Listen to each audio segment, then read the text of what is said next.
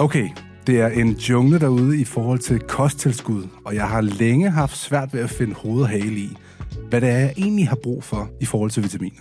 Men ikke længere, fordi jeg er begyndt at få mine vitaminer fra et nyt dansk startup, der hedder Good Habit Company. Og først og fremmest så er gutterne bag firmaet verdens sødeste mennesker. Men ikke nok med det, så er deres koncept helt genialt. De skræddersyrer nemlig deres vitaminer specifikt til dig, dit liv og dine behov. Og det er ret simpelt.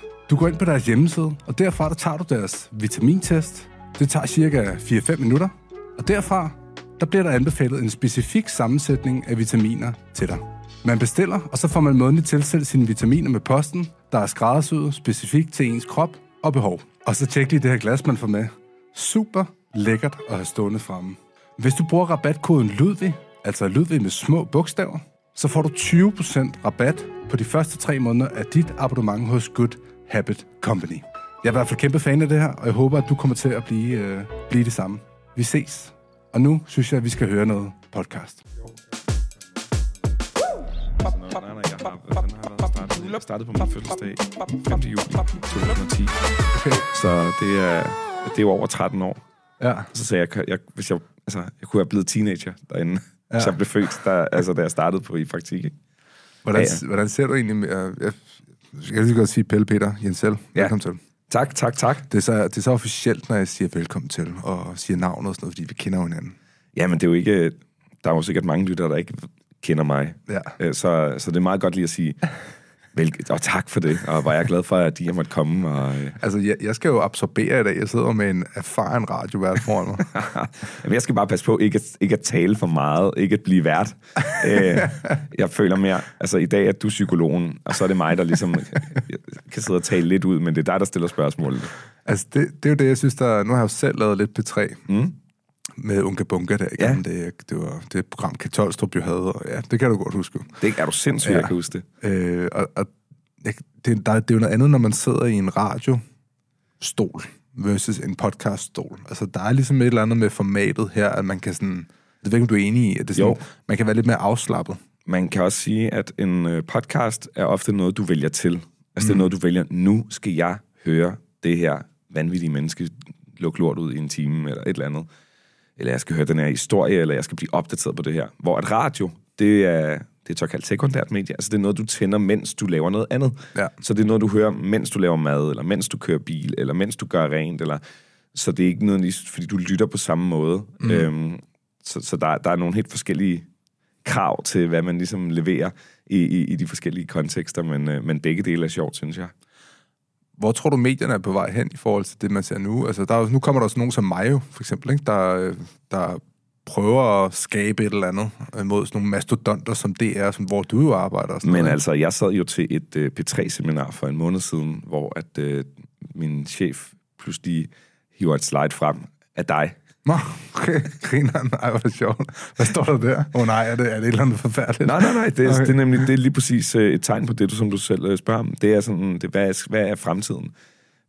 Der sidder den her dude, der hedder Ludvig. Altså, ham kender jeg godt. Jeg skal da ind om en måned. Ja, han har bare skabt sit helt eget univers, og det er ikke bare lyd, det er også video, det er super tjekket, det er på helt sikkert på et niveau, hvor det kunne være på finansieret af nogen, der har rigtig mange penge. Det er pissegodt lavet, pisse gennemført. Og jeg tror, men for at besvare dit spørgsmål, så tror jeg... Nu rødmer mig jo helt. Ja, jamen altså, du kan lige sende en faktura til dem for at bruge dig. Men jeg tror fremtiden er mere baseret på, i stedet for sådan store massemedier, altså omni, altså sådan noget, hvor vi alle sammen sidder og ser det samme på samme tid, så tror jeg mere, at det hele splitter sig op, og at vi hver især finder de profeter, vi har brug for, ikke? Altså, så du kan sagtens være... Det synes jeg allerede, man ser på Instagram for eksempel. Altså, der er jo danske Instagrammer, der har flere 100.000 følgere, og jeg har aldrig hørt om dem. Jeg aner ikke, hvem de er. Men for nogle er de største i verden, og for andre er de totalt hemmelige. Sådan tror jeg også, det er med podcast. For nogle er den her podcast, deres ugen, de fikste, skal de bare høre, mens for andre aner de slet ikke, at det findes. Der er nogen, der slet ikke ved, hvad podcast er. Så jeg tror, at medier sådan generelt bliver både defineret af dem, der laver medierne, og måske mere personificeret, hvor det før i tiden har været meget om du skal være objektiv, og det her er korrekt, og det er forkert, så tror jeg, at reglerne er ligesom brudt ned, så længe du laver noget, der er dig, og der er fedt, så vil der være nogen, der bonder med det, og alt efter hvor god og interessant du er, så vil der så være flere og flere, der gør det. Jeg synes, Peter og Esben, mine tidligere kollegaer på P3, som siden har opbygget deres eget imperie også, er et sindssygt godt eksempel på det, at der er det lige så meget dem, som deres indhold, man følger.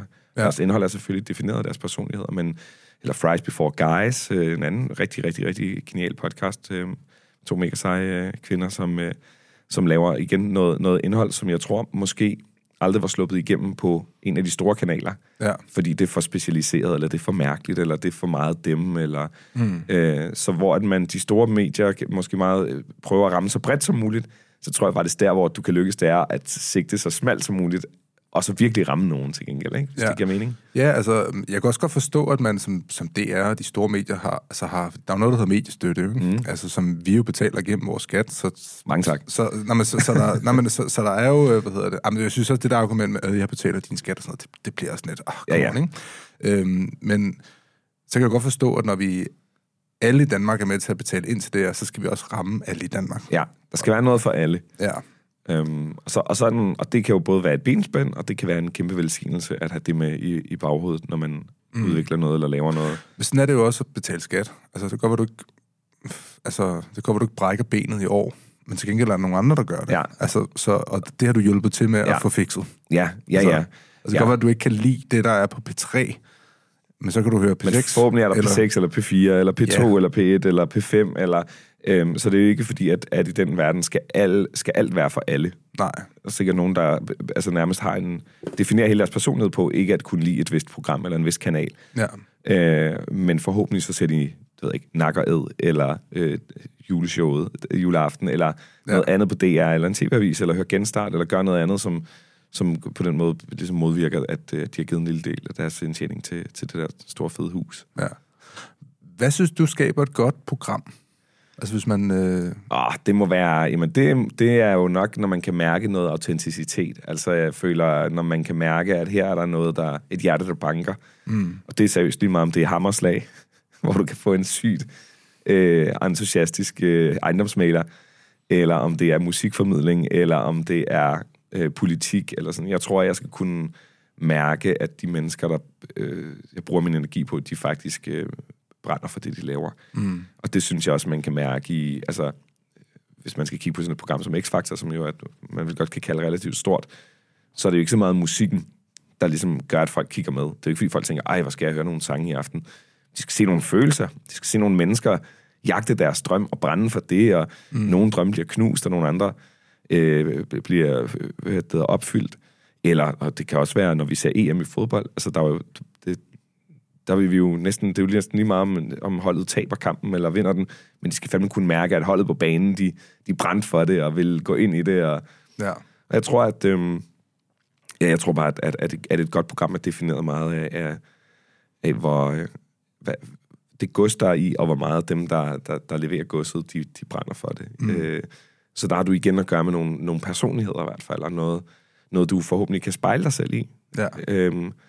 Det er i hvert fald det, som jeg synes er interessant, og det, som jeg når jeg en sjældent gang har tid til at se noget, at så er det der fænger, det er det, jeg har lyst til at se. Altså, det kan være totalt, det kan være noget, der ligger ustyrligt langt fra min verden, men hvis jeg kan mærke, at her, ligesom bunderøven, altså, der var jo ingen mennesker, da han kom frem, der gik op i at lægge tal og have høns, men man var bare sådan, du er for syg jo, du hold kæft, hvor du kan godt lide høns. Drømme, ikke? Ja, jamen det er det.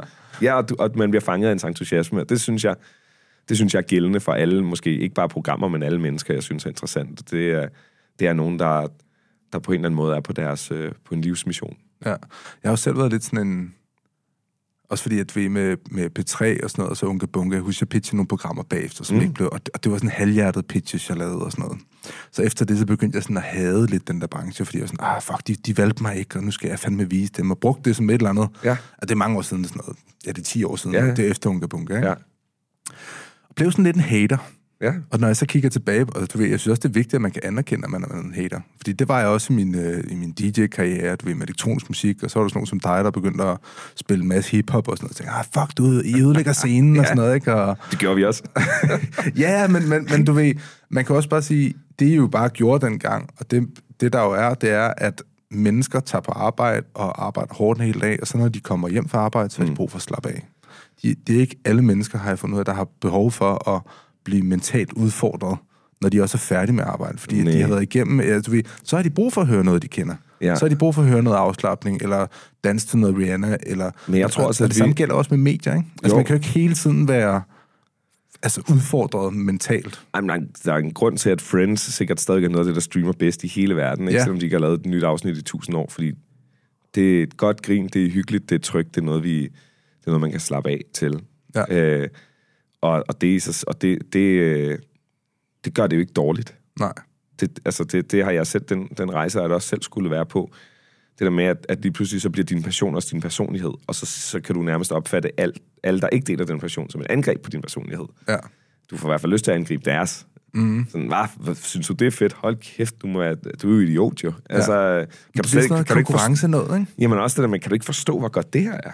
Ja. Altså for eksempel med musik, men det kan også være mad, eller kunst, eller film, eller noget helt andet, at folk er jo forskellige. Og jeg vil sige, dengang, at hele den her rapbølge kom, som jeg helt sikkert på en måde både stod i centrum af, og lidt på sidelinjen af her hjemme i Danmark, der var det jo ikke fordi, at der var nogen af...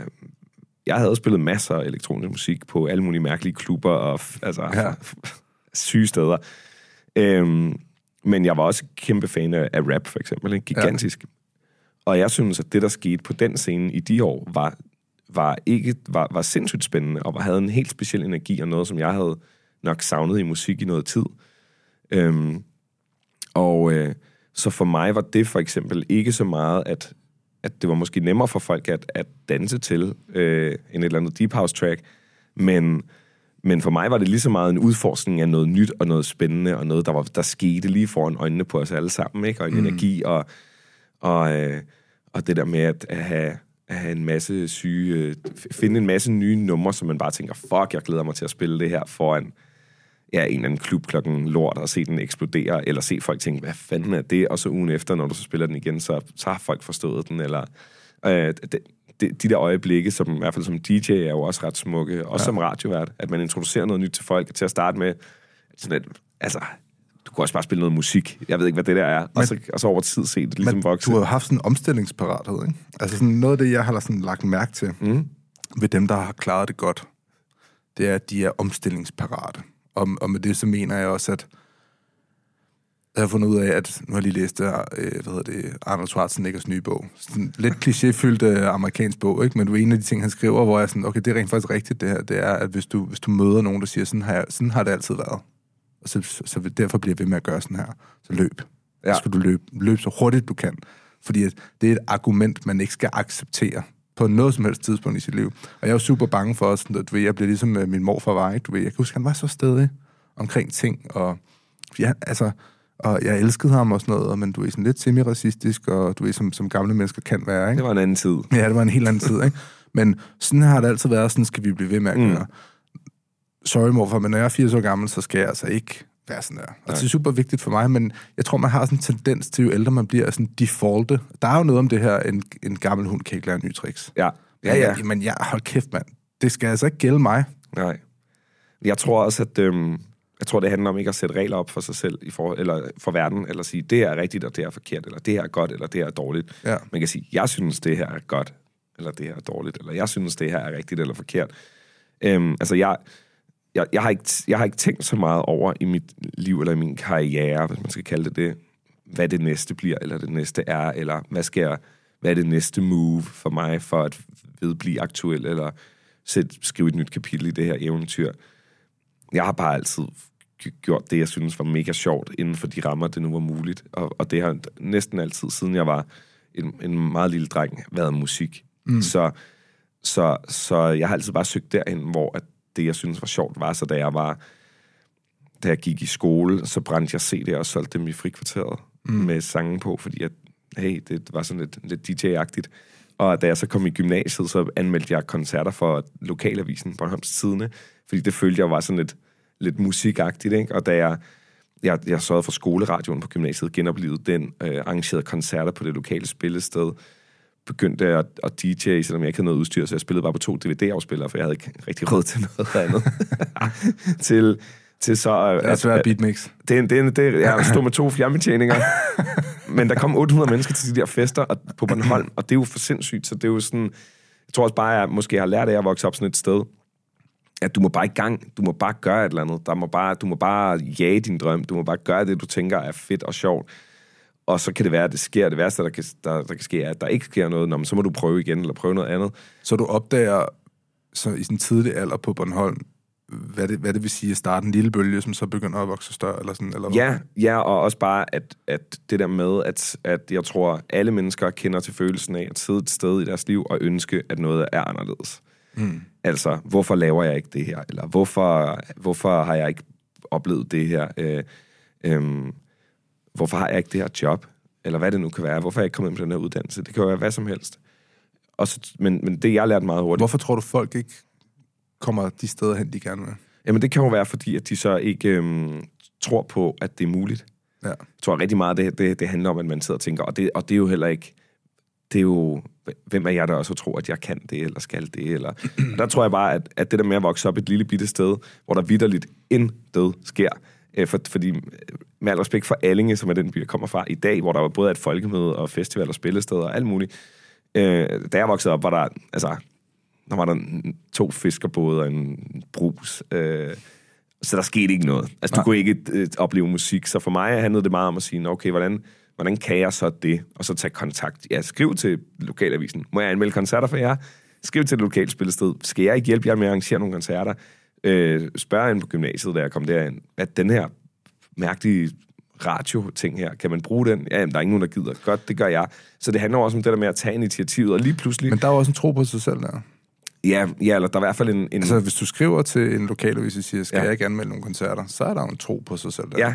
Og det er jo sådan en ting, jeg lå og tænkte over her i går, det er, at jeg tror, det hele starter med, at man tror på sig selv. Det lyder super klichéagtigt, ikke?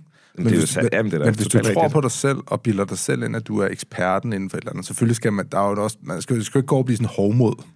Altså, man bliver sådan... Skal ikke være chefredaktør på jeres... nej, altså, du ved, der er en grænse, ikke? Ja. Men hvis man så siger, jeg tror på mig selv nok til det her, til at jeg godt kan tage den her rolle som ekspert, eksempelvis, også selvom jeg har super meget erfaring. Det, man også lige skal huske på, det er, at det, man henvender sig til. De fleste mennesker, altså, når du siger noget til nogen, så de fleste mennesker tager det for gode varer. De ved jo ikke, at du nødvendigvis ikke er ekspert. Jeg var 15. Altså, du ved, fake it till you make it. Ja. Og der er virkelig noget af det der, og jeg har selv været igennem det der i mit liv, ikke? Altså, starter en podcast, første afsnit, altså, der måtte jeg sætte mig ned og sige, altså, der var kæmpe imposter syndrom, men jeg måtte sætte mig ned og sige, jeg har autoriteten til at gøre det her. Fordi hvis jeg ikke havde sagt det til mig selv, så havde jeg ikke tur at gøre det. Nej, og det... Altså, ellers havde jeg i hvert fald siddet sådan på kameraet, og du ved, nu har jeg set første afsnit igennem. Lidt cringe, men okay. Ja. Altså. Nå, men der er jo ingen, der er født som verdensmester i noget som helst, så du skal jo i gang, og så bygge op, og det gjorde jeg jo også bare til lige pludselig, da jeg var 18-19 år, det kender du jo også selv, du startede jo også i en meget tidlig alder, så lige pludselig så havde jeg... Med at drikke vodka? Ja, blandt andet. Men så havde man jo lige pludselig, så havde jeg anmeldt 20 koncerter, så havde jeg kørt en skoleradio, så havde jeg arrangeret koncerter og spillet, altså, også selvom det var på 2 DVD-afspillere, men 1000 gange hellere det, end at have siddet derhjemme i 3 år og glået i luften og været sådan, hvorfor er det ikke mig? Ja. Og det fede ved at starte, det er vel også der med, at når du starter småt, så er det også færre mennesker, der ser det. Så det er færre mennesker, der ser, at du måske ikke er så god. Ja, men også, hvis du starter et lille sted som Allinge, så er der nok ikke nogen, der ved mere om den genre, end jeg alligevel vil gøre. Altså, det er ikke fordi konkurrencen i DJ-miljøet i Allinge er kæmpe. Ja. Så på den måde, at bare det at få lov at stå på en scene, om du så spiller for 1 person eller 0, er jo stadig en kæmpe succes, fordi det virker da 100% urealistisk 2 måneder forinden. Har du været god til at zoome ud? Altså sådan at sige, okay, jeg bliver lidt bedre hele tiden, eller har du vel bide over for meget? Jeg tror måske, jeg ved ikke, om jeg er i stand til at vurdere, om jeg er blevet bedre til ting, men jeg er rigtig god til at zoome ud, fordi at jeg i den opvækst, altså det var sådan ekstremt fattigt, ikke? Vi havde ingen penge, altså overhovedet. Og dermed også, altså når du kommer fra noget, som er sådan relativt ressourcefattigt, og det oven i købet af en lille landsby på Bornholm, så kan du jo drømme nok så meget om at stå på de store scener, eller sidde i radioen, eller hvad jeg nu ellers har fået lov til gennem mit liv. Men det virker jo urealistisk. Altså det virker jo 100% urealistisk. Hvordan skulle jeg nogensinde ende i den situation, eller den position? Så når jeg så efterfølgende har opnået mange af de her sådan ret vilde ting, i hvert fald for mig, mange af mine drengedrømme, så har jeg også været sindssygt god til ligesom at netop at stoppe op og sige, hvad fanden er det, der sker? Altså, hvad fuck foregår der? Hvor heldig er jeg lige? Hvor privilegeret er jeg at have de her oplevelser? Og sætte gigantisk pris på det. Og det gør jeg stadigvæk. Altså, det er virkelig det tror jeg faktisk en ret stor del af min hverdag. Det er lige sådan, tænker jeg, okay, sindssygt. Ja, det er mit liv. Fordi jeg kommer fra noget ganske andet, ikke? Så ja, jeg synes, jeg er god til at zoome ud og sætte pris på det liv og den karriere, de oplevelser, jeg har fået og får. Men jeg er langt fra den bedste til at vurdere, om jeg bliver bedre eller dygtigere, eller... ja. Altså, jeg prøver sådan... så de sidste 90 dage, og det er sådan noget, jeg skal altid passe på med at kigge på data, og kigge på tal, og hvor mange streams har jeg fået, og sådan noget, fordi at man kan lynhurtigt blive sådan, okay, de sidste 30 dage, hvorfor er det gået nedad? Så er jeg sådan, okay, Ludvig, husk lige grundprincippet. Prøv at zoome ud en gang. Så zoomede jeg ud 90 dage, så kan jeg se, okay, der var en... Det er lige pludselig, fordi at, når jeg så zoomer ud, så kan jeg se, okay, 90 dage, den er trods alt i stigning. Jeg havde bare haft en høj bakke, hvor der har været et afsnit, der har klaret sig rigtig godt, eller et eller andet. Så når jeg så kiggede på de 7 dage, fra det afsnit, der har klaret sig godt, til forrige afsnit, som måske også har klaret sig godt, men bare ikke så godt, så er det gået ned. Ja. Så zoomer jeg ud 365 dage på dataen, så kan jeg se, at det er en støt stigning. Ja. Og jeg tror, det er sådan for mig er det sådan en compounding-effekt, ikke? Det her med sådan hele tiden bare bygge på og bygge på og bygge på. Sørg for, at man bare gør sig selv lidt bedre hele tiden. Lærer noget nyt, læser en bog. Og hvad er i det? Altså, i stedet for netop det der med tal, synes jeg er sindssygt farligt. Altså, jeg har aldrig kigget på lyttertal. Nej. Jeg ved bare, at de har været ganske fine, men jeg aner vitterligt ikke, hvad de er. Du kunne kigge på bankkontoen. Det er et skræmmende syn, jeg siger. Den start har man også brug for at zoome ud. Please ikke zoome ind lige der. Da man var 15 år gammel, så havde man tænkt, what, tjener du så mange penge? Men altså, men bare det der med, at tal er også lidt en fake, det er i hvert fald en lidt farlig succeskriterie. Selvfølgelig er det fedt, hvis mange dyrker det, man gør, men jeg tror, det kan også lige pludselig blive en lidt for farlig indikator for, om du har gjort noget godt eller noget dårligt. Er det noget, I ops på, for eksempel i forhold til jeres børn? Nu har I 2, ikke? Jo. Ja, jeg har også 2. Ja. Altså, fordi I er jo begge 2, hvad kan man sige, både dig og din kone. Ja.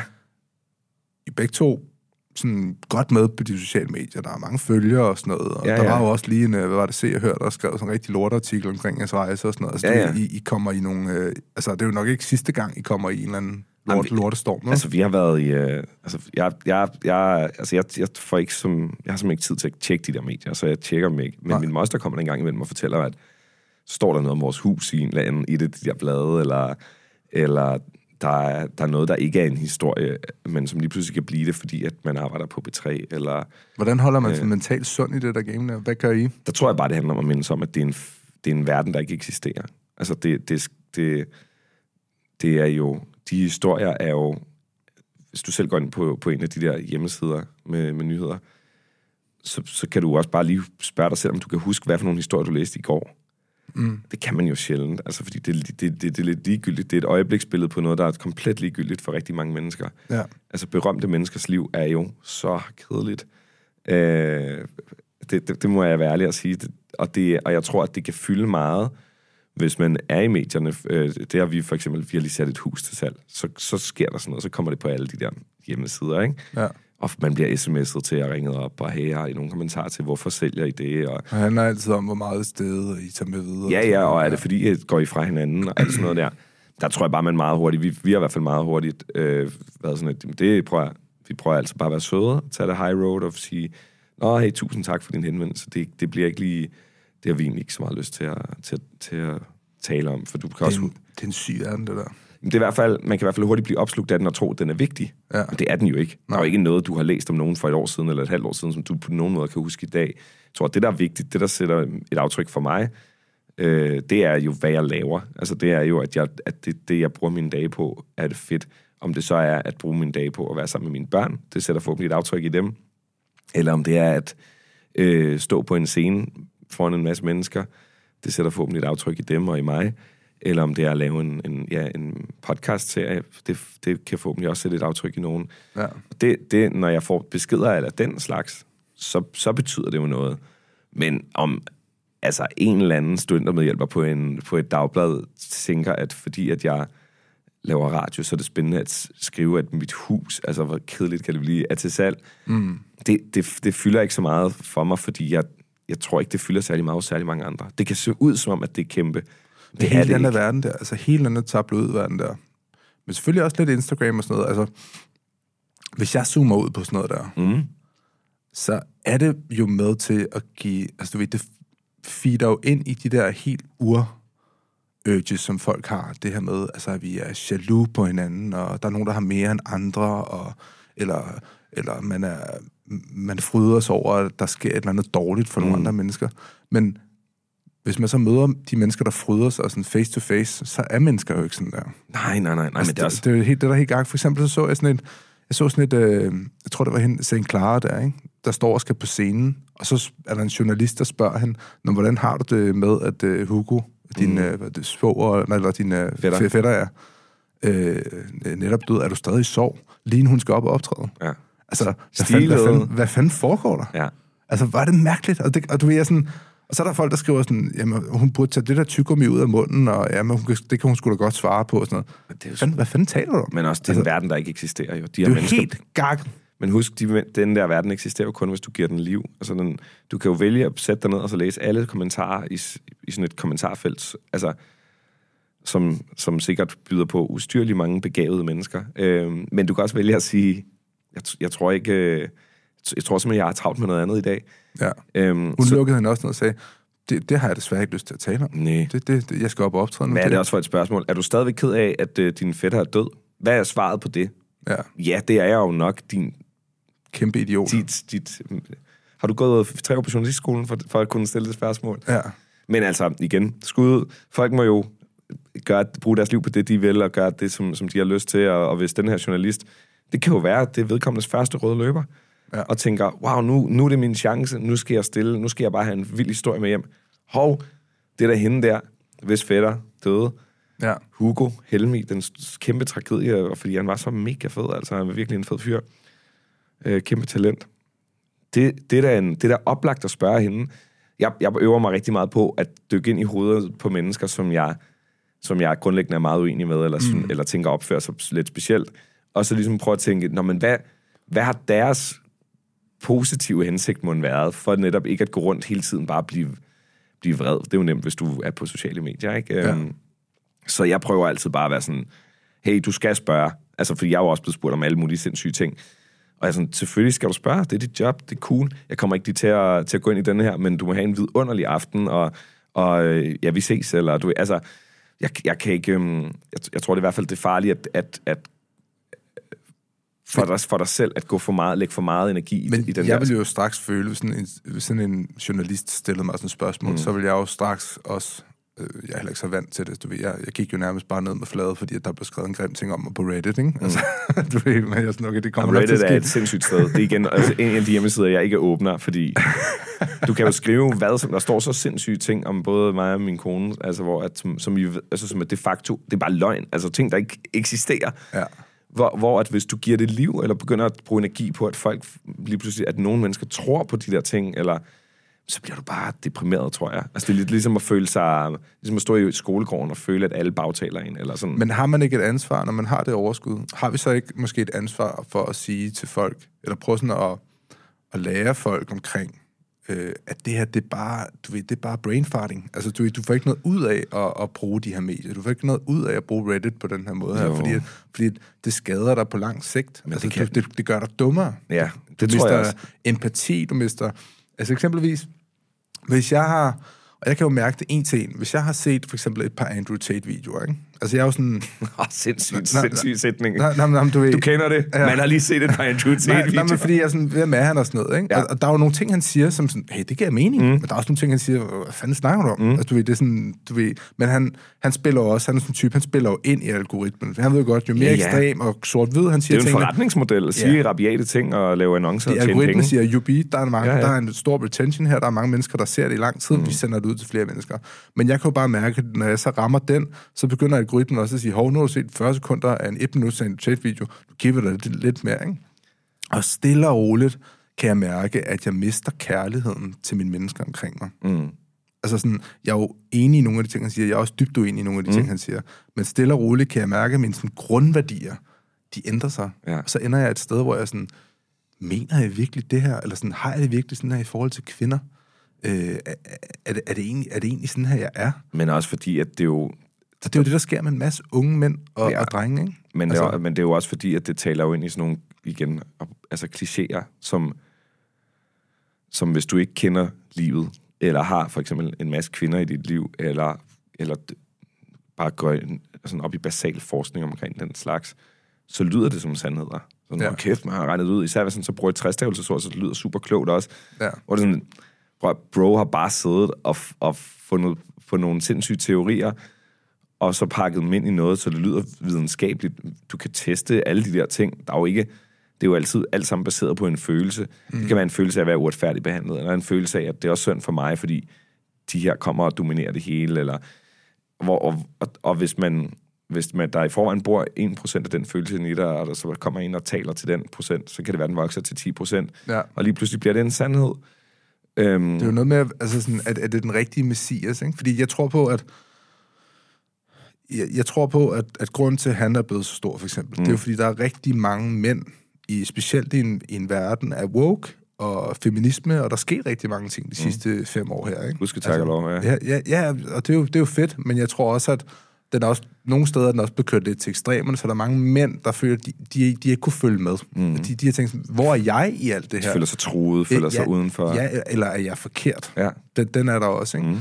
Og så ser de sådan en som ham, og så tænker de, der var en der forstår mig. Men problemet er bare, at det bliver bare så sort-hvidt, at du glemmer, at livet er, altså, der er noget imellem højre og venstre. Det er nemt at tale i ekstremer. Og, altså, det er jo det nemmeste i verden, at få nogen til at sige, ja, det er sandheden. Der tror jeg bare, man skal beskytte sig selv, og ligesom skylder sig selv, uanset hvad man læser eller ser, lige tænker over det. Altså, ham der, jeg må være ærlig at sige, jeg ved ikke sådan vanvittigt meget om ham, fordi at jeg prøver at holde mig ud og sådan noget. Fordi jeg simpelthen, det er for bims. Ja. Og der kommer næsten kun nederen ting ud af det. Ja. Der er sjældent nogen, der har set sådan noget der og tænkt, nu fik jeg det godt. Eller er der gået ind i sådan en diskussion på Facebook eller et andet sted og tænkt, nu kan jeg lukke computeren, og nu har jeg ro. Det der jo er med det er, at det er ikke så meget os, han prædiker. Nej. Det han prædiker, det er mig. Ja. Så hvis man har haft det dårligt med sig selv, og grund til at snakke om det er også, fordi jeg ved, der er mange unge gutter, der lytter med til det her, at hvis de ser en Andrew Tate-video, eller en eller anden, der prædiker den her ultra-macho-ting her, ikke? Og så ser de det, og så tænker de, nu har jeg fået det bedre. Ja. Problemet er bare, at livet handler ikke om jeg. Nej. Livet handler om os.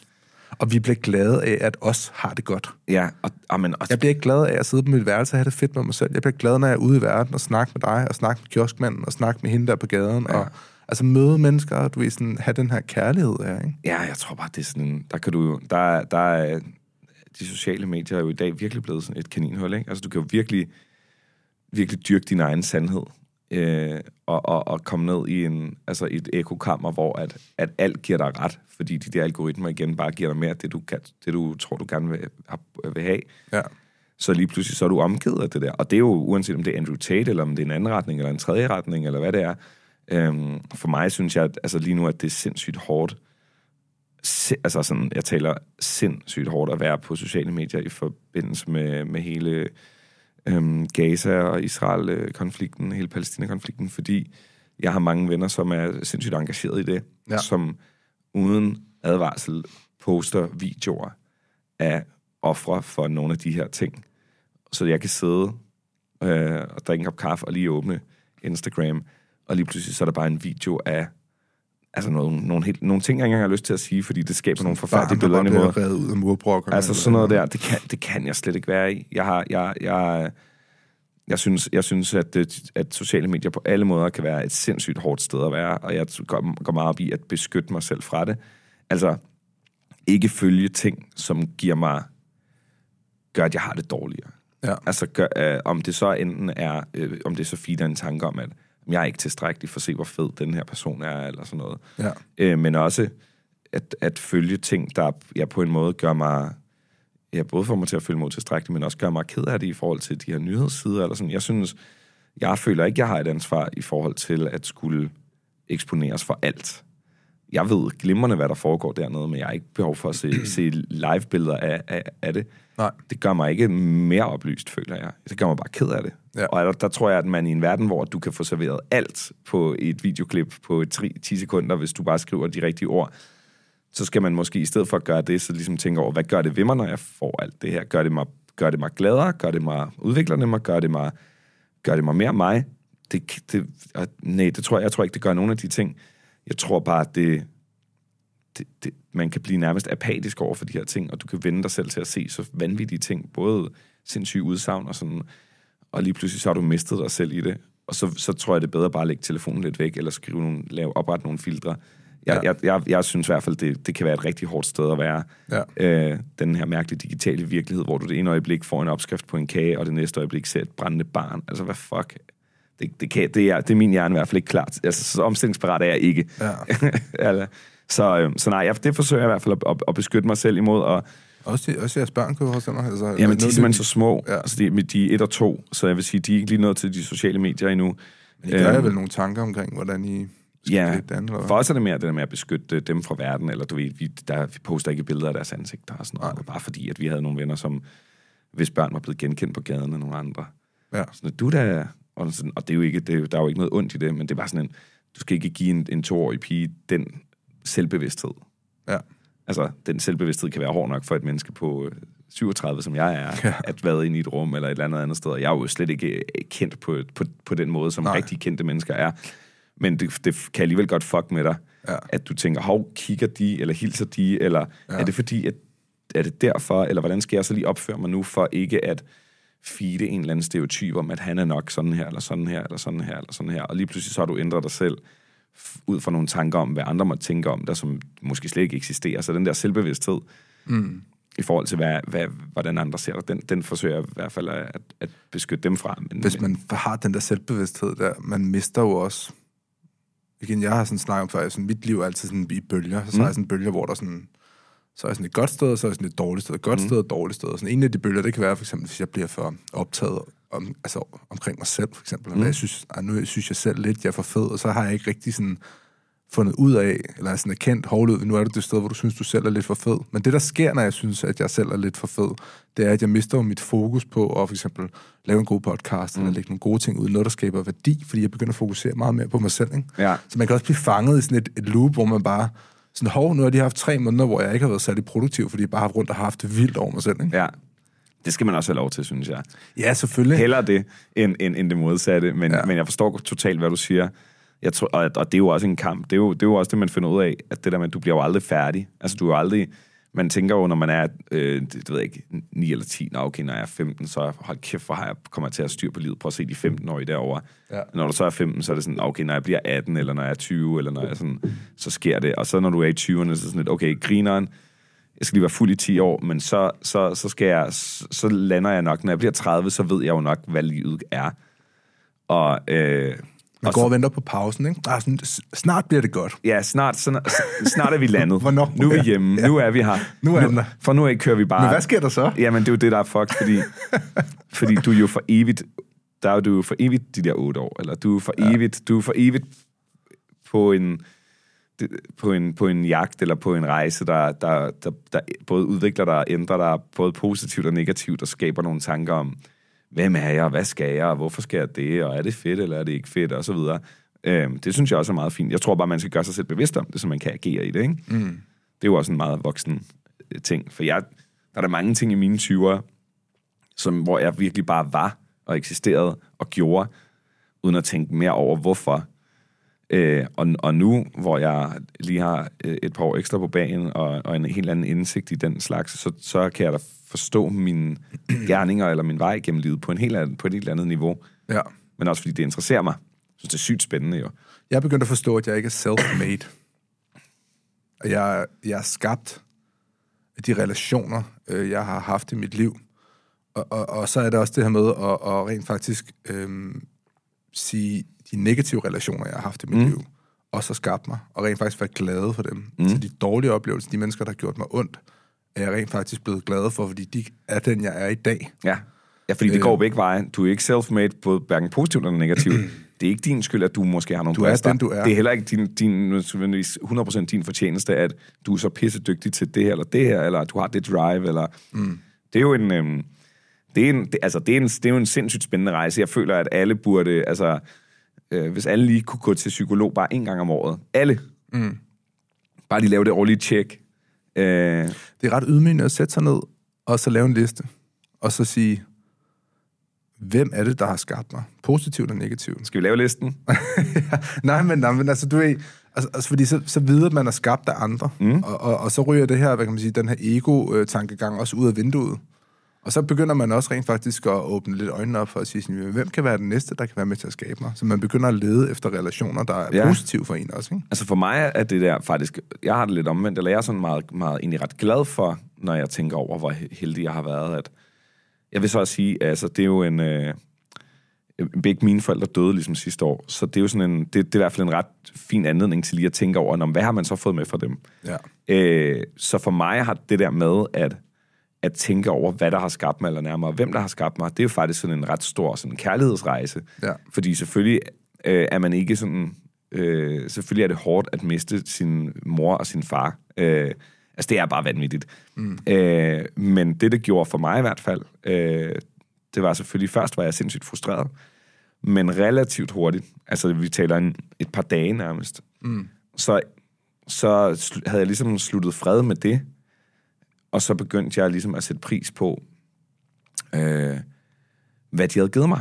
Ja. Altså, fordi der blev det meget tydeligt, at jeg jo er et produkt af dem.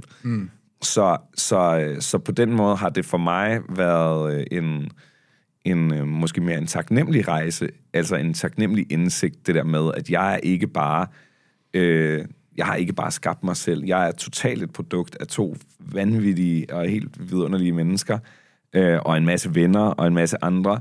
Og på den måde kan man også, føler jeg også, at man kan blive lidt mere tryg i verden, fordi man ved, at det hele står eller falder ikke med mig. Der er nok nogen, der både skal gribe mig, hvis jeg snubler, og der er også nok nogen, der skal skubbe på, hvis det går godt. Altså, så for mig er det sådan har det i hvert fald været en ret fin indsigt, og jeg tror, jeg er mere taknemmelig nu for min opvækst og for mit ophav, end jeg nogensinde har været tidligere, ikke? Fordi at man har brugt meget tid på sådan at æve dig over, at og så sidder man her på Bornholm, eller kan man være sådan ung og dum og have den tanke der? Ja, helt sikkert. Er du sindssygt, jeg tog til København 1 gang om måneden for at se koncerter, og bare sådan, lad mig nu please møde nogle andre mennesker, der også går op i musik. Jeg føler mig meget ensom i forhold til at brænde for musik. Ja. Det var der ikke så mange, der gjorde hjemme i Allinge. Der var det mere sådan noget håndbold, og det var også rigtig fint. Det var jeg også en del af, og jeg havde har en masse gode venner fra den tid, som var mega seje, og totalt accepterede, at jeg var den her musiknørd, og var rigtig dårlig til håndbold, men fik alligevel lov at være en del af holdet. Ja. Men nej, der havde jeg helt sikkert en gigantisk udlængsel, og jeg tror, at det, der ligesom skabte, det, der gjorde en... Altså, jeg helt fra jeg var meget lille, jeg tror, jeg var 10 år gammel, der ligesom krævede at skulle til Michael Jackson-koncert, for jeg havde læst i Mix, som var et musikblad, at Michael Jackson kommer til Danmark. I 96. Ja, og det var ligesom, jeg tror faktisk, det blev udsat til 97, men der var... Var du til første eller anden koncert? Anden, hans fødselsdag. Det var jeg også. Ja. Men jeg har det som om, at jeg synes, jeg møder rigtig mange, der har været til den koncert, men så ved du også, hvad den gjorde for mig i hvert fald, den ændrede 100% mit liv. Ja. Den oplevelse definerede sindssygt meget, hvad jeg siden den dag jagtede i mit liv. Det var som om, at den gav mig en større sandhed i livet. Fordi på det tidspunkt var mit liv at stå op om morgenen, spise morgenmad, gå i skole, have undervisning, komme hjem, lave lektier, måske være til håndbold, spille til en af mine venner, spille noget computer, gå i seng igen. Det er ligesom livet i Allinge. Lige pludselig, så står du på et stadion med 50.000 mennesker, måske verdenshistoriens største musikikon, spiller 2,5 times, fuldstændig vanvittig kavalkade, noget af det vildeste musik, der nogensinde er lavet, krydret med det vildeste show, og du er 10 år, eller hvor gammel jeg har været, og min hjerne eksploderer bare. Det er sådan et, kan livet være sådan her? Er der også det her i verden? Ja. Er der andet end havnen og stadionet og Netto? Er det her er det her virkelighed? Ja. Så jeg tror, at den koncert definerede lidt, hvad jeg begyndte at jage i livet for alvor. Jeg var jo inden da allerede meget, meget, meget, meget musikinteresseret, men det var ligesom sådan en, det tror jeg var med til ligesom at bekræfte mig i, der er også en anden vej. Altså, du kan også andet end at blive opvasker på en lokal restaurant, eller sælge pølser til nogle tyske turister. Ja. Der er en helt anden, der er mange andre universer for en som dig. Ja. Så de ligger ikke noget lys på Bornholm, men det er sundt at blive introduceret for. Den er bare nemmere at finde i dag, drømmen, fordi man skal jo bare tænde for sin telefon. Ja. Altså, det er jo noget helt andet. Men jeg tror så i dag, at der kan man kan blive virkelig som ung. Jeg kan mærke det på mig selv. Sådan målforvirret. Jeg ved ikke, der er så mange mål. Altså, der er så meget, hvad vil jeg? Altså, der tror jeg for eksempel, man som forældre som os, altså, der skal man virkelig være god til at kigge på sine børn og sige, okay, hvad kan jeg se, du interesserer dig for? Ja. Og så prøve sådan nudge dem måske. Ja. Jeg tror, altså, jeg skal bare spille Millionærklubben for dem. Jeg er sådan, at du må aldrig, altså, du skal bare økonomisk uafhængig, så tidlig alder som muligt. Så kan du begynde at blive interesseret i musik og sådan noget. Og den vil du gerne. Nej, de skal bare have det fedt. Ja. De er heldigvis begge to meget musikinteresserede, eller meget sådan, de reagerer meget på musik, fordi det er jo ikke, når du er 1 og 2. Ja. Så hvis der er en ting, jeg havde ønsket, at min mor eller far, de havde, havde gjort for mig, så var det rent faktisk måske sådan lidt bedre sådan finansiel opvækst i forhold, altså det her med at lære om økonomi. Det kunne jeg måske godt have brugt noget af. Det er sådan noget, jeg begynder at arbejde lidt på med mine børn, tror jeg. Og specielt min søn kan jeg sådan stille og roligt. Hvor gamle er de? Min søn, han bliver 4 her til februar. Ja. Og der kan jeg jo, det er også noget, jeg har nævnt før, men for eksempel nu går vi ned og panter en gang imellem, og så får du panten, og så kan du selv beslutte, om du vil bruge de her 20 kroner på noget slik eller noget legetøj, eller om far skal tage de 20 kroner og købe en aktie. Ja. Hvad er en aktie? Og du er sådan og så sådan, og fordi om 10 år, så er de her 20 kroner, de er måske blevet til 200 kroner, så kan du købe et stort stykke legetøj. Ja. Altså bare sådan nogle grundprincipper, det er jo ikke, at alt skal være slid og slæb og sådan noget, vel? Men fordi jeg tror, at man lærer sine børn i en tidlig alder omkring at være sådan økonomisk ansvarlig. Altså kæft, jeg havde sgu stået ret godt, da jeg var 18, hvis jeg havde lært det. Ja. Eller de 10 år, jeg brugte som DJ, eller de 12 år, jeg brugte som DJ, fra 16 til 28, hvor jeg fik sparet næsten 1 million kroner sammen, ikke? Sygt. Ja, men jeg levede også af havregryn. Men de har bare stået på en bankkonto. Så jeg har jo siddet sådan og efterregnet, okay, hvis jeg cirka sparet 80.000 op om året, for eksempel, ikke? Som jeg jo gjorde. Ja. Hvad var det blevet til, hvis jeg havde smidt i en aktiefond, for eksempel? Ja, men der kan man jo altid... Man kan altid slå sig selv i hovedet med... Men jeg er for sikker. Ja. Altså sådan, det skader ikke at starte. Nej. Det er sådan lidt tørt og kedeligt, men bare sådan... Jeg synes, det er sygt spændende. Men det er også fordi, at det er en rejse, som jeg først er påbegyndt for ganske nylig. Altså, aktier og sådan noget? Nej, ja, både det, men mere også, at for eksempel har vi derhjemme, fordi vi fatter ikke en skid, har hyret en finansiel rådgiver. Ja. Altså sådan, se, det her det er vores økonomi. Hvordan kan vi optimere den? Ja. Altså, ganske simpelt spørgsmål. Hvad kan vi gøre? Hvordan kan vi leve mere, økonomisk fornuftigt? Hvordan kan vi, med det vi nu har til rådighed... Hvad fandt hun eller han ud af? Jamen, det var alt sådan noget med... Det er jo både noget med forbrug. Ja, du må komme med nogle tips og tricks her. Altså, vi for meget Just Eat. Voldt, men ja. Jamen, er du helt...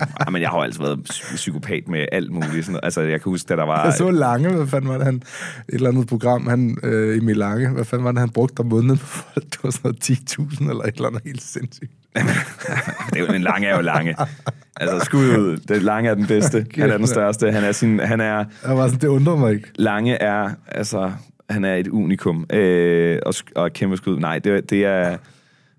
Jeg tror ikke, det er slet ikke så voldsomt, men det er også fordi, vi køber os ind på vold. Altså, vi får varebragt og sådan noget.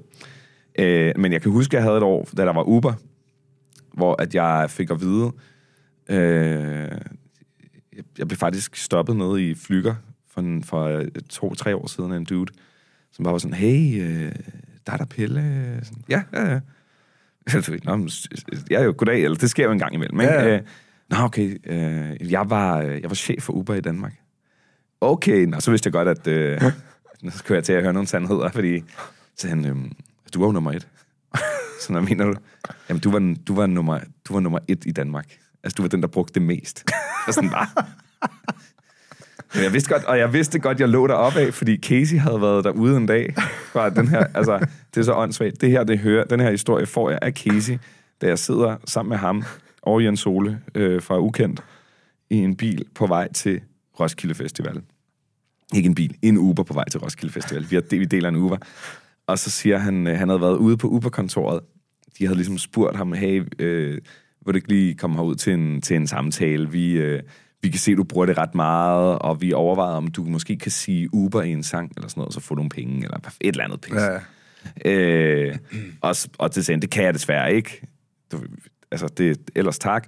Men han tog alligevel mødet, og så fik han derud at vide, jamen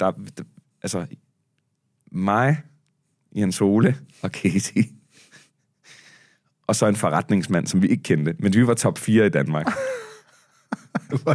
Og det havde han ligesom fortalt mig der, at det havde de fortalt mig ud på det der, og så sidder vi 3 i den der bil sammen i en Uber, selvfølgelig. Og jeg ved, det er lidt ligesom at få at vide, hey, du er den, der har købt mest slik det sidste år. Altså det er sådan, ja, jeg er nummer 1, men altså noget, der er sådan måske ikke så fedt. Og så bliver jeg så stoppet der for et par år siden, ham der, man bare sådan, du er nummer 1. Du er nummer 1. Nå, okay, men jeg havde godt hørt rygter om det og sådan noget. Ja. Plus, de her rapper, de fik jo rabatkoder. Altså, du kørte den jo. Altså, du var jo nummer 1. Du brugte pengene. Og min revisor, tror jeg, sagde på det tidspunkt, at jeg havde brugt, jeg tror, det var 62.000 på Uber på et år. Altså, ja, men helt idiotisk. Så jeg vil sige, når jeg bruger mange penge, er det rigtig ofte for at gøre en meget travl hverdag nemmere. Det er for at prøve at skabe flere timer i døgnet. Du kunne have leaset en okay bil for de penge der. Super, men jeg havde været for fuld til at køre den til gengæld. Ja, okay. Så det er jo rigtig ofte fra DJ-job til DJ-job til en shawarma-bar til et møde til hvad ved jeg. Ja. Men, det er jo lidt sådan noget, der bliver lukket ned, ikke? Altså, men jeg kan godt forstå det, der er noget med nogle markedskræfter og nogle mennesker, der bliver udnyttet. Og, altså, er det sådan noget her, ikke? Men der er da også spøjst at leve i sådan et land, fordi vi er jo meget sådan bundet op på fagforeninger og sådan noget, ikke? Altså, jeg er jo ikke sådan for eksempel fortæller for, at folk bare skal arbejde gratis, men jeg er jo blevet lagt ned af sådan hadbeskeder på et tidspunkt, fordi jeg lavede en video op omkring sådan noget med gratis arbejde. Jeg havde en kok inden, der hed Christian Puglisi. Ja. Sådan en Michelin. Ja, han er rigtig dygtig, ikke? Og der er jeg også sådan, hey, altså hvis du godt vil langt i livet nå et eller andet, altså hvis du har nogle vilde ambitioner, så kan gratis arbejde være en rigtig god idé. Så kommer modargumentet så, jamen, gratis arbejde kun for de privilegerede. Men der har jeg sådan jeg har arbejdet gratis i et halvt år, jeg har sparet op i 5 år. Må jeg sige noget? Altså jeg har jo arbejdet, på papiret har jeg arbejdet sindssygt meget gratis. Ja. Altså hundredvis af timer. Men jeg har jo ikke set det som arbejde. Jeg har set det som passion. Altså jeg har DJ'et de første 1 milliard jobs, uden at få løn for det. Og tænkte slet ikke over det, for jeg var bare sådan et, undskyld, for jeg lover at stå her og spille musik, jeg godt kan lide for mennesker. Altså, det er jo gratis arbejde. Det er det. Det er faktisk gratis arbejde. Jeg tilfører en værdi til et eller andet. Jeg får ikke nogen penge for det. Men det er jo mig, men det er jo mig, der har... Vi giver en Uber. Men det er jo mig, men samtidig så optjener jeg en fuldstændig unik erfaring, som gør, at jeg sidenhen kan tage penge for det job. Og det er selvfølgelig, det kan jo gradbøjes, fordi gratis arbejde er jo ikke fedt, hvis du skal stå og... Det lyder ikke så pænt. Det er nok ikke så fedt, hvis du skal optjene erfaring som flyttemand. Altså, men for mig, der har jeg da lidt ligesom enhver fodboldspiller nok har tilbragt en del timer på en fodboldbane, uden at få løn for det, før de en dag bliver så god, at de kan få en kontrakt. Ja. Og hvad for en del af det arbejde? Det modder det. Totalt, ja. Og dem, der skrev til mig, dem, der skrev til mig, de var jo sådan... Det er kun privilegeret, og alle skal have penge for deres arbejde og sådan noget. Sådan, ja, altså du ved igen, hvis det er flyttemanden, eller tjeneren, eller du ved, altså nogen, der bare skal tjene til dagen og vejen, selvfølgelig skal du have penge for dit arbejde. Og køkkenbranchen, eller restaurantbranchen, er jo temmelig vanvittig på lige det punkt, ikke? Ja. Altså, og der kan du igen diskutere, var det så det år, hvor du arbejdede mere eller mindre gratis i døgndrift på en Michelin-restaurant, der gør, at du 3 år efter kan åbne din egen Michelin-restaurant, og var det værd, og så videre. Så folk siger, jeg har ikke råd til det. Jeg sidder i den her, jeg lejer det her værelse i pisseranden til 7.500 om måneden. Jeg har da ikke råd til at arbejde gratis. Så lad være med at bo i pisseranden. Så flyt til Rødovre. Jeg vil sige også, det er jo alle har sin egen sandhed, og for nogen giver det mening, for andre gør det ikke. Jeg arbejdede, da jeg flyttede til København fra Bornholm, så fik jeg et job på Post Danmark, hvor jeg så mødte ind klokken 15, og så havde jeg fri klokken 23, og det jeg gjorde i de timer, det var at frankere breve. Det er et rigtigt arbejde. Tag et brev, franker det. Tag et nyt, franker det. Så stemple, eller? Ja, der er en maskine til det. Så om eftermiddagen kørte jeg ud til, for eksempel når du får et brev fra din bank. Det er ikke engang dig, der gjorde arbejde. Du fodrede bare maskinen. Ja, det var ikke, det vil sige, det er ikke det sådan, det var nok ikke det, der gav mig den største sådan livsglæde i mit liv. Nej. Men det gjorde, det var, altså for eksempel, ja, når du får et brev fra din bank, så sidder der jo ikke sådan et fysisk frimærke på, så er der et stempel. Det var det, jeg lavede. Okay. Kørte ud om eftermiddagen, hentede posten på alle mulige steder, alle mulige kontorer, kørte ind på det hovedkontor inde ved siden af hovedbanegården, stillede mig ved en maskine, og så stod jeg så der og kørte breve igennem en maskine til klokken 23. Det gjorde så, at jeg havde en lille bitte økonomi, som gjorde, at jeg så bagefter kunne tage ud og spille gratis, for så havde jeg fri klokken 23, og så kunne jeg tage ud til en fest eller et eller andet og sige, og måske var det ikke for at spille, måske var det for at møde nogle mennesker, men jeg kunne dyrke den passion ved siden af, som så til sidst gjorde, så lige pludselig fik jeg måske 500 kroner for at DJ et sted. Fuck, hvor sindssygt, 500 kroner. Og så lige pludselig så fik jeg taget måske et job hver weekend. Det er 6 timers arbejde, eller det er 5 timers arbejde, eller hvad fanden fik man i... Jamen, ja, og bare det, at vil du betale mig penge for at gøre det, jeg elsker allerhøjst, og så videre, og så videre. Så selvfølgelig har der været sindssygt meget gratis arbejde i det for mig, men det har også været det, der gav mig det liv, jeg har i dag. Men jeg synes ikke... Jeg synes, det er for simpelt at stille det op som gratis arbejde eller betalt arbejde. For mig er det hele en passion, og nogle gange får jeg rigtig god løn for det, og andre gange gør jeg ikke, og jeg vil stadigvæk gøre det. I dag spiller jeg meget mindre natklubber, fordi jeg har 2 børn.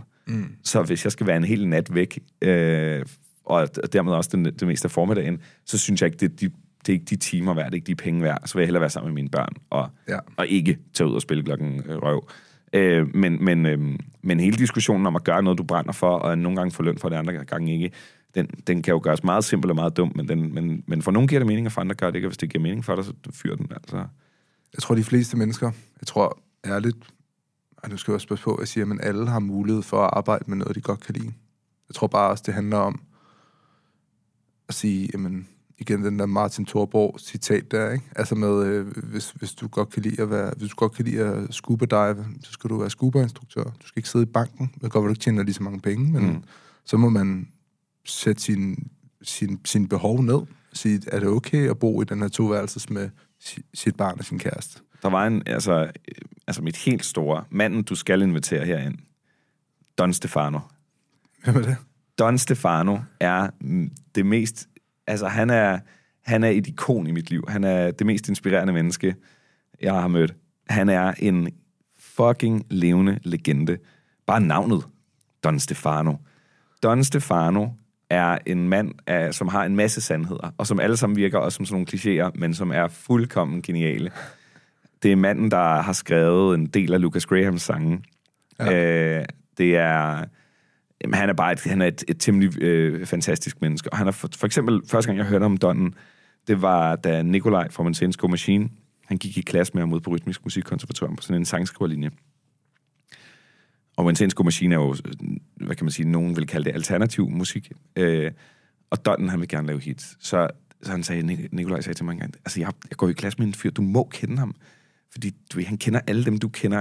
Han er for vild. Han sagde til mig forleden dag, så sagde han, Nikolaj, jeg kan jo helst ikke høre det musik, du laver, fordi jeg er lidt bange for at forurene min hjerne, fordi jeg vil kun høre hits, fordi hvis min hjerne kun har hørt hits, så når jeg sætter mig ned og skriver en sang, så kan jeg jo kun skrive et hit.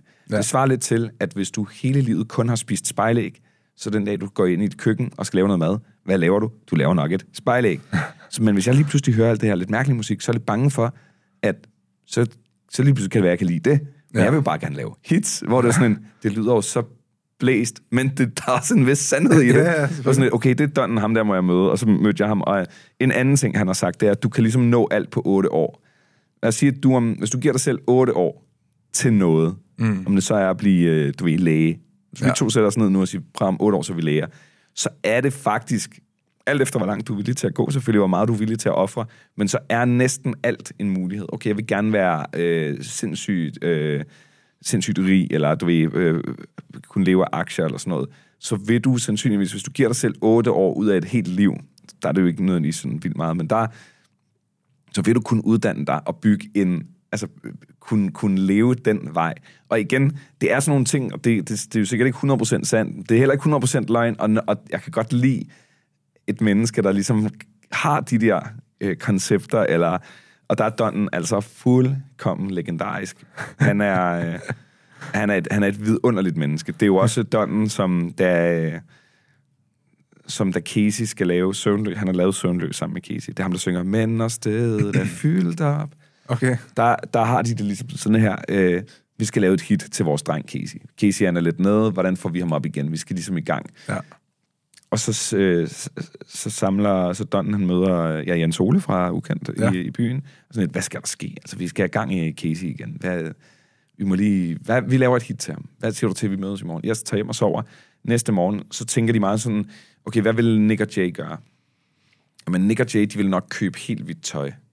Ja, helt sikkert. Så tager de i H&M og køber et helt hvidt sæt tøj begge to, og køber sådan nogle briller, sådan nogle solbriller. Så tager de ned og bliver klippet, begge to også, Jencel og Donnen, og så køber de champagne. Og så sidder de hos frisøren og drikker champagne i helt hvidt tøj og bliver klippet, fordi så føler de lidt, nu er vi i det mode, der gør, at vi kan lave et rigtig brag af et hit. Og så tager de i studiet, og så ringer de til Casey og siger, kig forbi, vi har et hit til dig.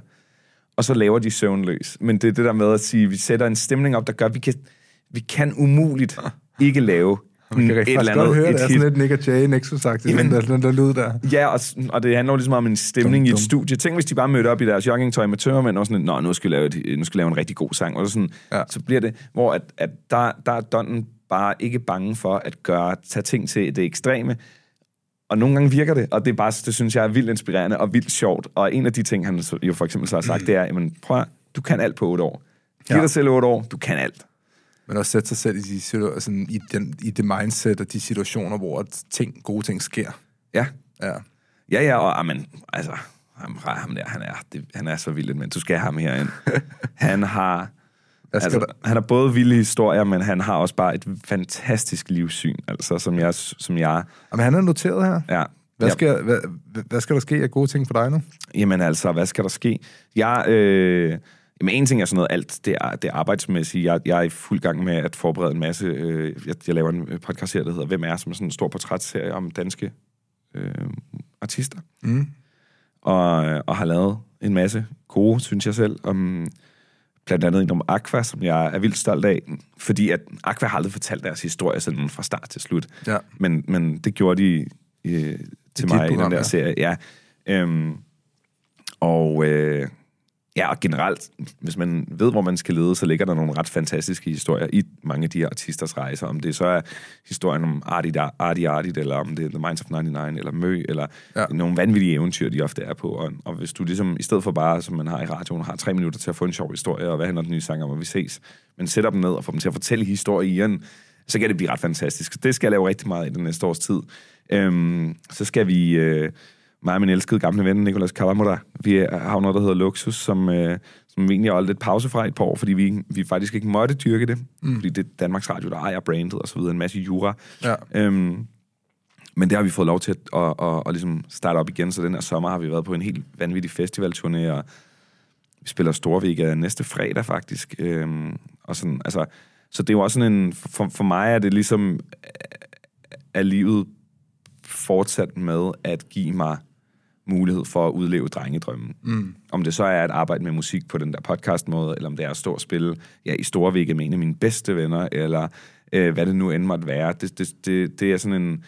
Det er en evig og meget spændende rejse, synes jeg. Og jeg tror, det er også et af mine mantra, det er det der med aldrig at begrænse sig selv, eller sige, nå, men så er det nok det, jeg kan. Eller så, nå, nu har jeg fundet mit sted, så skal jeg nok ikke kaste mig ud til meget andet. Det er ikke så mange år siden, mig og min kone skrev en bog sammen, for eksempel. Altså, jeg havde sgu da aldrig troet, at jeg skulle udgive en bog på Gyldendal. Altså, what?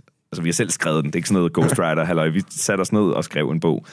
Og den bog er bare blevet til Altså, vi skrev en bog om, hvordan man kommer igennem et knust hjerte, fordi at både jeg og hun havde været igennem, inden vi mødte hinanden, hver vores fuldkommen vanvittige brud, og havde måske især jeg brugt lige lovlig meget energi og tid på at finde mig selv igen efter det, og savnede totalt nogen, der tog mig i hånden. Jeg havde en masse venner, der gjorde det, men jeg savnede i hvert fald bogen, eller podcasten, eller et eller andet, der kunne det. Og det havde hun også tænkt over i hendes brud, så vi skrev en bog, der hed 112 for knuste hjerter, og da vi så udgav bogen, så tænkte vi, okay, jeg kan jo godt lide at lave live arrangementer. Jeg kan godt lide, at noget bliver til en event, eller sådan noget. Ja. Så jeg sagde, lad os lave en eventrække, så du ikke bare udgiver en bog, og så var det. For sådan er det for rigtig mange bøger. Så står de bare dør et eller andet sted. Og så lavede vi sådan et manus over, hvordan man kunne lave sådan en live-aften. Så kom corona tilbage, og så måtte vi sådan aflyse vores live-aften. Men så kiggede vi på det der manus, og sådan lidt, det kan man også godt lave en podcast ud af. Og så jeg arbejdede på det, så jeg kunne ligesom ikke lave en uafhængig podcast. Men så kunne min kone. Ja. Og det er bare blevet et imperie også. Eller jeg lavede en dokumentarserie om min oldefar, som fandt nogle bomber på Bornholm. Altså sådan nogle... Så mit liv har også taget, eller min karriere har taget nogle ret sindssyge loops undervejs, som i hvert fald har bevist over for mig, at det er rigtig dumt at tænke, men nu er jeg jo ham her, så nu kan jeg kun netop det der med, sådan vil det altid være. Ja. Nu laver jeg radio og vender plader, så skal jeg nok det resten af livet. Synes jeg, det er sindssygt spændende at sige, hvad synes jeg er spændende nu? Hvad kunne være sjovt? Hvad kunne være fedt? Ja. Hvordan kan jeg nå derhen? Eller hvad skal der til, for at jeg gør det? Og igen, den der bog var jo aldrig noget, vi gjorde, fordi vi tænkte, vi skal tjene en masse penge på en bog, fordi det gør man ikke, medmindre du hedder Jussi. Men bogen blev så til en live-aften, som blev til en podcast, som nu gør, at det er en rigtig fin levevej for min kone. Ja. Så rigtig meget, så man kan sige, den vej, som jeg altid har fået vist, har været, at hvis du følger noget passion, eller noget, der føles rigtigt, så kan den næsten ikke gå galt. Altså, så har du i det mindste haft det sjovt i hvert fald. Ja. Og måske bliver det til en kæmpe ting. Det synes jeg også er meget sigende for næsten alle, der har lykkedes med musik. Og hvis det ikke gør, så har man haft det sjovt. Jamen, det er det. Ja. Og det er jo næsten, det er jo det vigtigste, ikke? Altså, det har det i hvert fald været for mig. Det har det vist mig. Ja. Så min på den ene side er der en masse ting, der er skemalagte. Jeg skal det her, det her, det her, og lave de her podcasts, og spille de her jobs, og på den anden side, så kan det være, så aner jeg ikke, hvad jeg skal om et år, vel? Altså, så det er sådan en, og det er jeg ret bevidst om, at dyrke åbenheden, eller være åben for alt muligt, og ikke begrænse mig til, at når man, er det mærkeligt, hvis jeg skriver en bog om at få knust sit hjerte, jeg er jo ham der. Hvad er det næste, bliver en kogebog? Bro, ja, altså, den skal du lave jo. Det bliver en dårlig kogebog. Den bliver fucking kedelig. Det bliver bare, sådan tilbyder du æg. Hello Fresh. Hello Fresh, ja. Det er den, vi kører derhjemme for tiden. Det er det eneste, der er tid til. Sådan bestiller du Volt. Maja Lange, der udgiver Volt-kogebogen. Og bare kommer med gode anbefalinger til, hvordan du får alle dips, eller får rabat på et eller andet. Prison-retter, eller sådan noget. Ja, nej, kogebogen, den bliver det ikke. Ej, men jeg tror, Pelle, Peter og Jencel med det, så vil jeg sige tak, fordi at du gad at kigge forbi podcasten. Selv tak. Stor ære. Stor fornøjelse. Jamen, fedt at have dig inde. Jeg håber, du har lyst til at komme forbi en anden gang. Ja, lad os endelig. Men først, Don Stefano. Ja, helt sikkert. Vi ses. Ja, Don. Stærkt. Donnen er det fedeste, men.